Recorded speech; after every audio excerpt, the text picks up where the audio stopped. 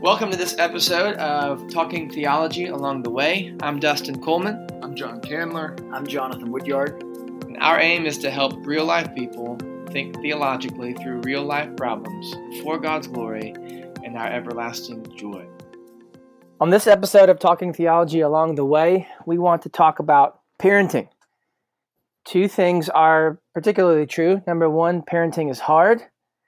And number two, there's not a lot of explicit do's and don'ts in the Bible to help us through all the different things with parenting. So we want to take this episode and talk a little bit about parenting, specifically certain frustrations that might come up or certain challenges that come up in parenting and how we have used the Bible to help us address those particular issues. So all three of us are parents. Jonathan, how many kids do you have? What are that, boy, girl ages? Yeah, I have two children. I have two boys. Calvin is 10 years old and Caleb is 7. And then John, number of kids, ages? Yeah, I've got 3 boys. James is 5, soon to be 6. Jeremiah is 2. And then Jude is 7 months. 7 months. And then I'm evening out the other side of the scale. I've got all girls. So I've got 4 girls. Maddie is 8, almost 9. Ellie is 6. Molly's 4. And Charlotte is 2. So we have, most of our kids are 10 and, or I guess all of our kids are 10 and under. So we're going to be talking specifically about some issues that might come up more for younger kids. But I think, you guys can tell me if you agree, I think a lot of the principles we're going to talk about, you can extend them out, maybe in different situations, but you can extend them out to older kids too.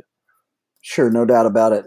I think parenting your children is something I listen to older parents who have older kids, something you never stop doing.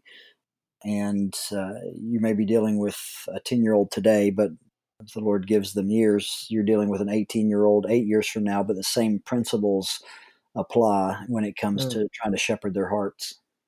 Yeah. So we're going to be taking just a couple of challenges that come up in parenting and then talking together about how we bring the Bible in to address those particular challenges. So the first challenge I wanted us to talk about is lack of gratitude in our kids. How often guys have, I don't want to do this. I don't want to do that. We had this yesterday. I don't want to clean up. I mean, you guys hear that all the time, don't you? Every day. Every day. At supper time, at cleanup time, whatever. There's kids aren't naturally grateful. Kids aren't naturally thankful. They're prone to complain about different things. John, what are some ways that you have approached that particular challenge in parenting your boys? Yeah, so one of the things that we're aiming to do in our household is cultivate gospel-centered kids, and we want to create gospel characters in our kids that will one day be receptive to the gospel. And one of the characteristics that we really want to cultivate in our kids is the characteristic of thankfulness. We hate grumbling. We hate complaining because the Lord hates it. And you can read throughout the book of Numbers. It's a book that shows Israel's ungrateful, lack of gratitude, complaining lifestyle, and it's filled with nothing but God's discipline on his people. So John, you're bringing in Numbers into the parenting. Numbers. Yeah. Yeah, and I'll talk a little bit more about that maybe in a minute if we stay on this track. But we're trying to create kids who are thankful, and so a couple of things that we do, we constantly will use verses like 1 Thessalonians 5:18 in our home. Give thanks in all circumstances, for this is the will of God in Christ Jesus for you. We're trying to remind our kids and show our kids that thankfulness is something that the Lord commands, and it's something that pleases the Lord.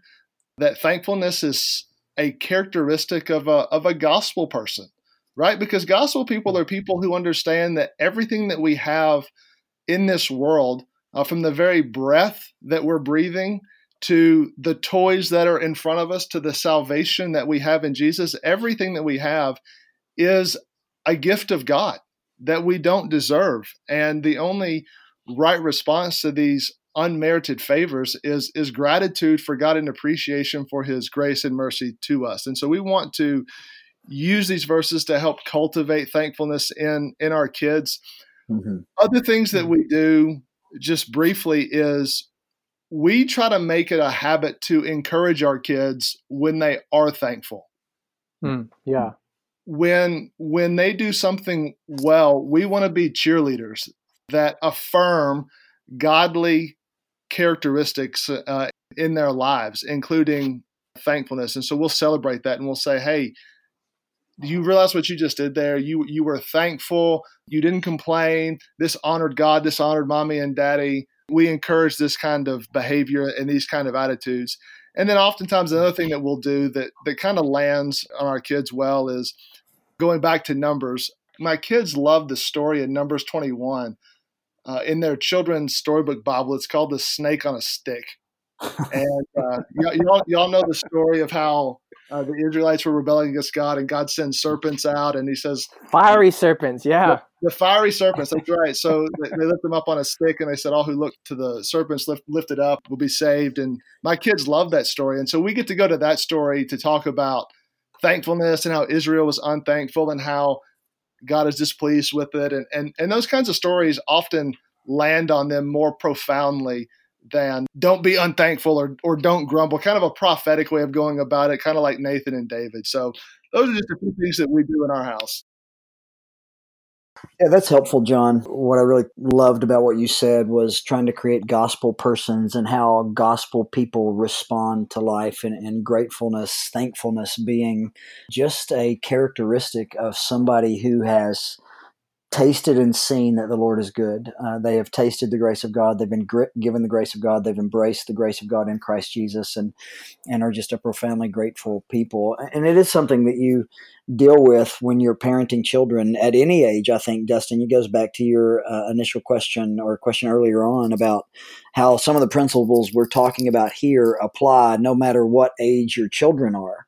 That you're always wanting to help your kids understand the blessings that they have and how thankful they should be. So we're dealing with a 7-year-old and a 10-year-old now, and trying to help them see that they should be grateful and thankful for the many blessings that God has given them, that they're born into a family that loves Jesus, that they have food on the table, that they have parents that love them.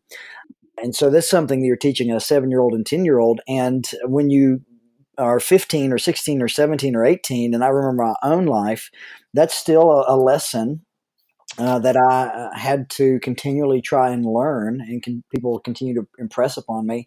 But not just then. I'm 40 now, or going to be 40, and I'm still having to learn to be thankful and grateful. And it is something that God commands. And so John had mentioned that this is the will of God, that would be a thankful people. I think of Colossians 3:15, just 3 words, and be thankful. Those are not suggestions. These are commands. And so in encouraging children to be grateful and thankful people, we're calling them to be obedient. This is an obedience issue, that we are commanded to be thankful. And Christians have the biggest reason to be thankful, and that is the gospel of Jesus Christ. Something that you said earlier, Jonathan, that was really helpful to me was you were saying we want to be giving them reasons why they should be thankful. So sometimes when we tell our kids what they had to be thankful for, it's in response to them being ungrateful. So we're almost taking a defensive posture. But I think it's also healthy for us, with not in an example of correction, but just saying, hasn't God been good to our family? Pointing out evidences of grace and his mercy and his goodness to us, not to correct them for being ungrateful, but just as we're sitting around the table at dinner, God has been good to our family. Look at the love that's here. Look at the home that we have. Look at the food that we have. God has been good to us. Yeah, sometimes I think we want to take the offensive and not just be defensive in parenting. If, like you, Jonathan, you brought out, this is great. Thankfulness is a command. This is not just don't be unthankful, it's be thankful. And so we want to cultivate it as well as guard against being unthankful. I'll tell you, just somebody who modeled this for me is Sam Crabtree, and he modeled it in the way he prayed. So Sam Crabtree is one of the pastors of Bethlehem Baptist Church. He wrote a book called Practicing Affirmation. He also has a book on parenting that just came out, I think, last year, that a lot of people don't know about. It's out by Crossway, and the exact name of the title escapes me right now. But it's the same type of ideas pressing into parenting and affirming your kids. But one of the ways that Sam modeled this life of gratitude, this life of thankfulness, was in the way he prayed. He would pray. We'd be in his office or we'd be at his house, and there'd be, I remember one particular instance, on the table was a bottle of water, a cheap bottle of water. And as we started to pray, the first thing he did was praise God and thank him for water. He's looking at his surroundings. He's just aware, and it wasn't abnormal. He did that all the time. And so he was just aware of God's kindness towards him, and he articulated it on a continual basis. That's helpful. John, you have any other thoughts before we move on to another challenge? Anything you wanted to add here? Yeah, just to reinforce some of the things that y'all were saying, it's really hard to be ungrateful and grumbling when you're thinking in light of a thankful attitude. And so cultivating a home where you're constantly thanking God as parents, setting the example before your kids, is one of those things that just helps shapes the culture of your home. Because if you're a parent who constantly complains, your kids are probably going to learn that complaining is okay from you. And if you're setting the example and you are being thankful in your home and you're encouraging thankfulness and gratitude because of what we have been given in Christ, that will be a tremendous way for your kids to learn thankfulness as well. That's good. That's good. Moving on to the second challenge, and this one is probably related to the first one. But Jonathan, you and I were talking a little bit a few weeks ago about kids at the dinner table. And this is one that I'm in right now because Beth and I were talking the other day, and it seems like at least once a night, one of our kids is complaining about what we have for supper. I don't like this. This isn't my favorite. They'll take one bite and I'm not hungry, but then they'll want to have their dessert. And Sure. So challenge number 2 is kids at the dinner table and how we handle them not wanting to eat, complaining about eating. Jonathan, you got any thoughts on that? Yeah, I think it ties into what we've been talking about. I want to cultivate or help cultivate in the life of my children gratitude, thankfulness for what they have. And one of the things they have is food on the table. And that's not something that everybody in this world knows. There is poverty. There is lack. There are families that don't have 3 meals a day. There are families who can't run to the cupboard or the refrigerator every time they want a snack, right? So I think we want to sit down at the dinner table and cultivate this sense of gratitude for God's provision. And yet at the same time, I think we have to be careful not to provoke our children, right? I mean, 2 times Paul writes to 2 different churches and calls fathers, and I think moms and dads, not to provoke their children, right? And so Ephesians 6, Colossians 3, we're called not to provoke our children to anger, lest they become discouraged, is how Paul tells the Colossians chapter 3. And so I want to cultivate that sense of gratitude, and yet I need to know my children. I need to take into account what they like, what they dislike. And if I'm constantly putting food in front of them that they don't like, don't enjoy, then that could provoke my children to anger. It works against cultivating a sense of gratitude, and it creates just often open hostility. So I think when we come to the dinner table, navigating that idea that I have children who are different, who have different tastes right now that will change over time. And if I want to cultivate gratitude, then I should play to their strengths. I should say, I know what they like. So why don't I give them an option that would be agreeable to them and I'm not saying you don't challenge kids, try new things. So all those nuances that we would put in it, but why not put something in front of them that they can say, oh, I love this. And it works with them, not against them. And so with the idea that we want to challenge them to eat more food or try different foods, yes, that's there. I want them to try this or that, or try Brussels sprouts or broccoli or whatever. Those things are right and good, but I also think that there's a way for us to work with our kids that would be more helpful than sometimes we put plate in front of kids and say, you eat that or you go to bed hungry and you just need to be thankful. And I think that can be approached foolishly. Yeah, I would. Yeah, I think. Go ahead, John. Jonathan, I would say that I agree with what you just said wholeheartedly. I don't think you have to like something to be thankful for it.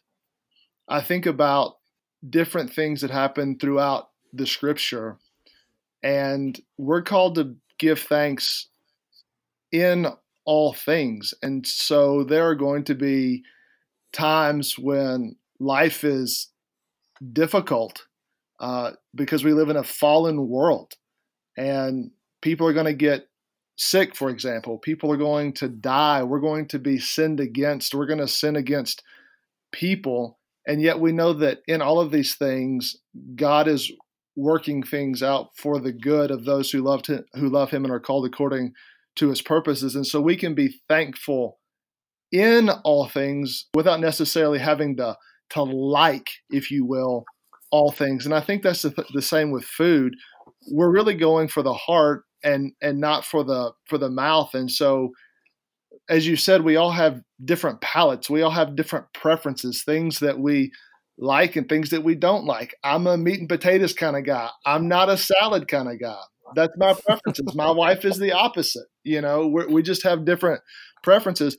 But even at the same time, when you come to the dinner table, one of the things that I'm looking for in my kids is, are they sitting down and are they saying, whether or not they like the food, are they recognizing that mom spent time preparing the food and she went to the grocery store or dad. Or dad. That's right. I cook occasionally. We know how things go in John's household. Hey, listen, Natalie is a great cook. She is a blessing in that area. But we're looking for our kids to look back at the meal and to be thinking about others, to say, hey, I didn't cook this meal. This was provided for me. And whether or not I like it, I'm thankful that God was gracious to me to provide the food. Sure. Which means you have to model it, right? I mean, wanting our kids to respond that way means we need to respond that way. When we go to somebody's house for dinner or whatever the case may be, or even if it's our own house, when food comes to the table, are we expressing thankfulness? Are we expressing our gratitude? Are we praying and expressing our gratitude to God for the meal that's in front of us? And so this is, not just telling kids what to do, but modeling it in our own lives. A couple of things that you guys mentioned that I thought were good I wanted to pull out. Jonathan, you were mentioning earlier, not exasperating our kids. I think sometimes because we don't want to have to deal with stuff, we might say things that we hope to get a quick response, but they actually incite the kids to anger. So this is a little bit cliche, but saying things like, hey, there's starving kids in Africa, so eat that thing you don't like. Well, that's probably not going to serve them well, just to throw that out there and expect obedience. And like you said, if we know that our kids, so one of our kids doesn't like pasta right now. Well, if we know that, and this is a repeated thing, well, let's not saying we got to get rid of pasta altogether, but let's try to keep it at a minimum so that we can serve her. It's not exasperating them. And then, John, you were talking about going after the heart. And I think the dinner table is a great way to do that, and to think about, my goal here is not just to get this young girl to eat pasta or to eat chicken or to eat whatever. I want to go after the things in her heart that are motivating her. So I want to be thinking as a parent, what's motivating this rejection of this food? Is it fear? They're afraid of trying something different. They're afraid of being uncomfortable or having something bad in their mouth and they're not going to like it, that they need to overcome. Like in our family, there's no try it one time and you like it. You have to try something 5 times before we'll believe you if you don't like it. Because I know when I was a kid If I didn't want to eat something, I had to try one bite, I'd just shove it in real quick, drink it down, and say I didn't like it.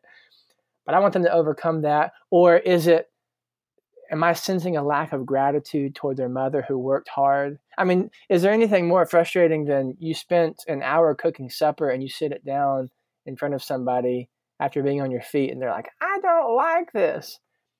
So they're not cultivating a healthy respect and thankfulness toward their mother. So those are the things I want to get at rather than you'll eat it and you'll like it.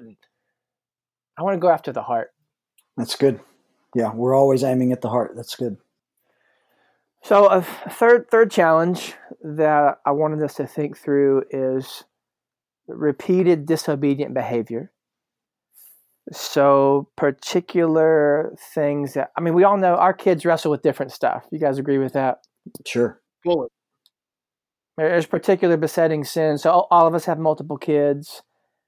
Our kids don't all wrestle with the same thing. Some of them are shared struggles, but I can probably ask you guys, what does Calvin struggle with particularly? What does Caleb struggle with particularly? What does Jeremiah struggle with particularly? They all have different patterns of repeated disobedient behavior. What counsel could you guys offer in addressing that particular issue? Well, I think I'd start by linking that idea to myself and to every person on the planet. We all have particularly besetting sins. We all have particular struggles. We all are unique individuals that have different problems, and our kids are no different. And so one of the things that helps me keep from getting frustrated, even though I don't do that perfectly, I often get frustrated, but in my better moments, so to speak, one of the things that helps me from getting frustrated is to remember my own struggles and my own repeated sins, and to remember the long-suffering nature of God, that He is patient with me, even though I seemingly make the same mistakes over and over and over again, yet God's patient with me. He's kind, He's gracious, He's merciful, He's forgiving.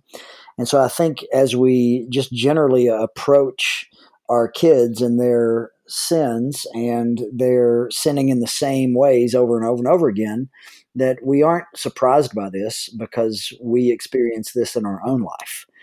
And so I think if you begin there, remember that you think of God as Father, and you are His child, and He has to look at you every day, and He sees the same struggles over and over and over again. And His response is not to stiff arm you. His response is not to throw His hands up in the air.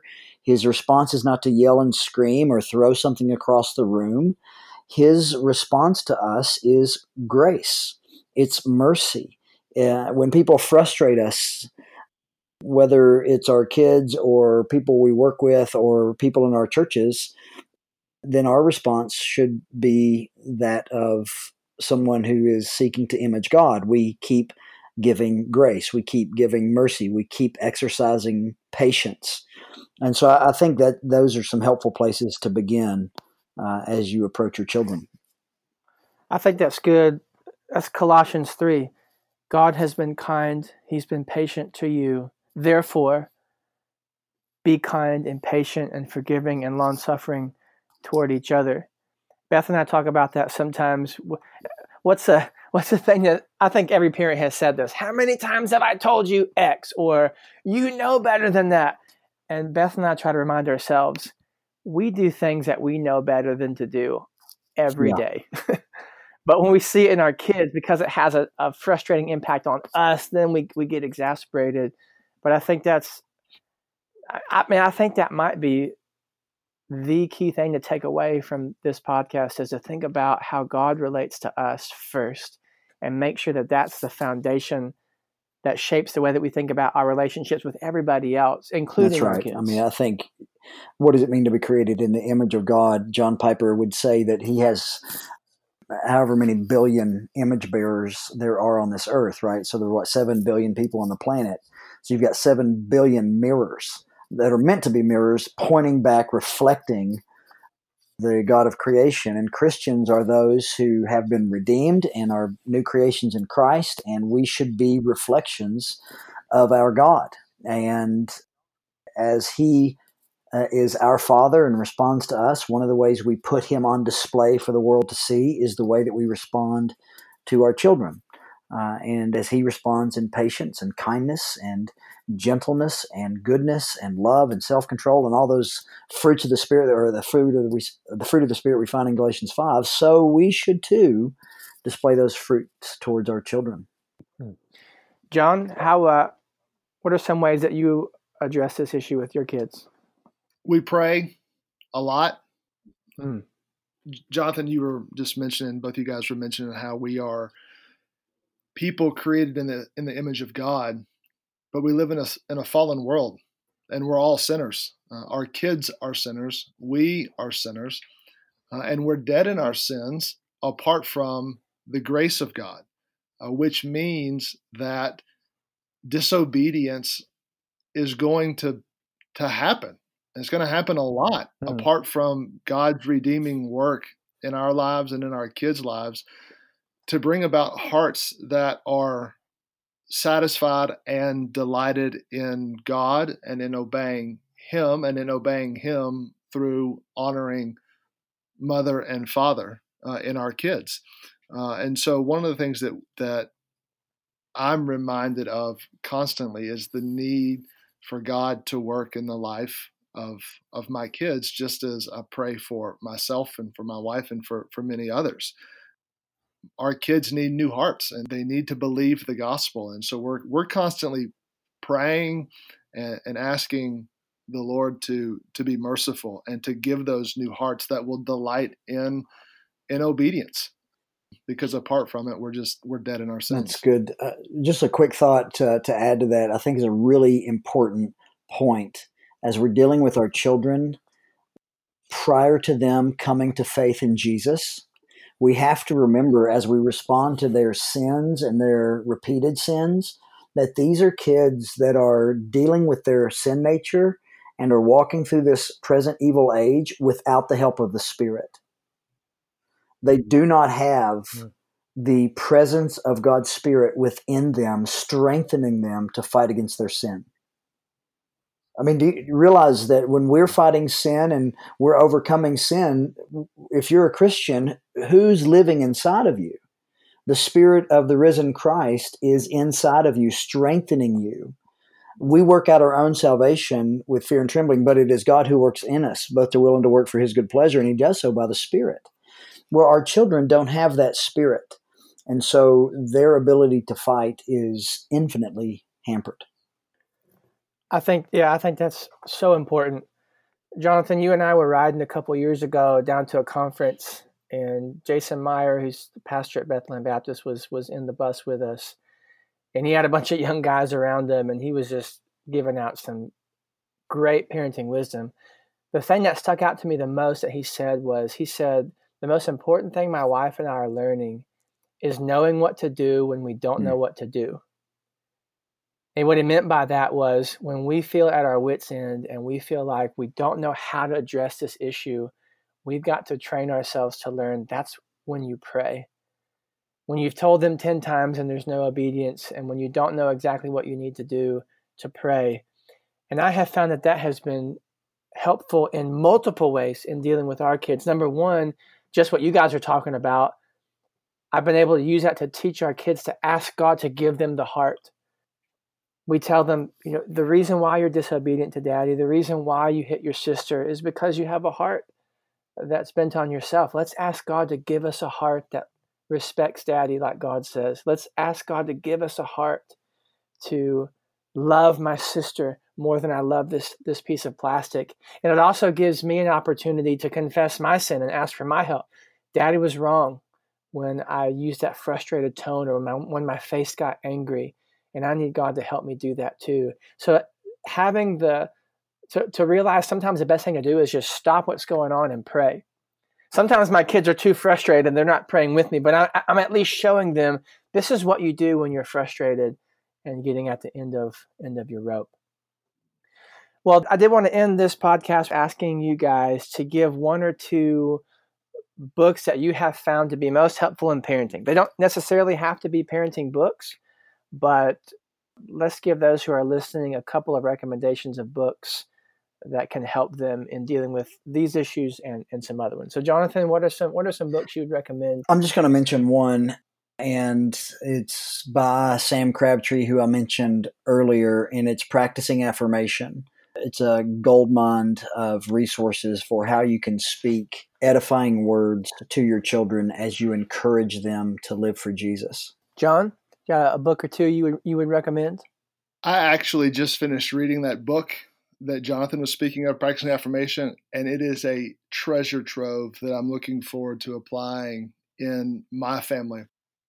Another book that I would recommend, particularly if your kids like sports, and caveat, the author is also my pastor, but it's a really practical book using sports to help cultivate character in your kids and in your family. It's a little book called In the Arena, written by Pastor David Prince.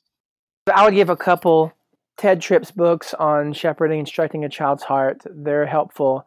Age of Opportunity by Paul Tripp is for more teenagers and smaller kids, and that has been extremely helpful in helping some of the parents in our church who have older teenagers. But the last one that I would say is, I think it's important for parents to read biographies of great Christian men and women. Not necessarily for the parenting advice, but just to see the aim of these people's lives. So right now I'm reading through The Gates of Splendor to see the bend of Jim Elliot's life. Or when I read The Hiding Place by Corrie ten Boom, or It Is Not Death to Die about Hudson Taylor, it helps keep my heart knowing these are the kinds of people I want to raise. These are the kind of people I want to be, and these are the kind of kids that I want to raise, grow up to be people like that. Well, thank you guys for listening. For Jonathan and John and I, we appreciate you guys tuning in, and we look forward to being with you guys next time.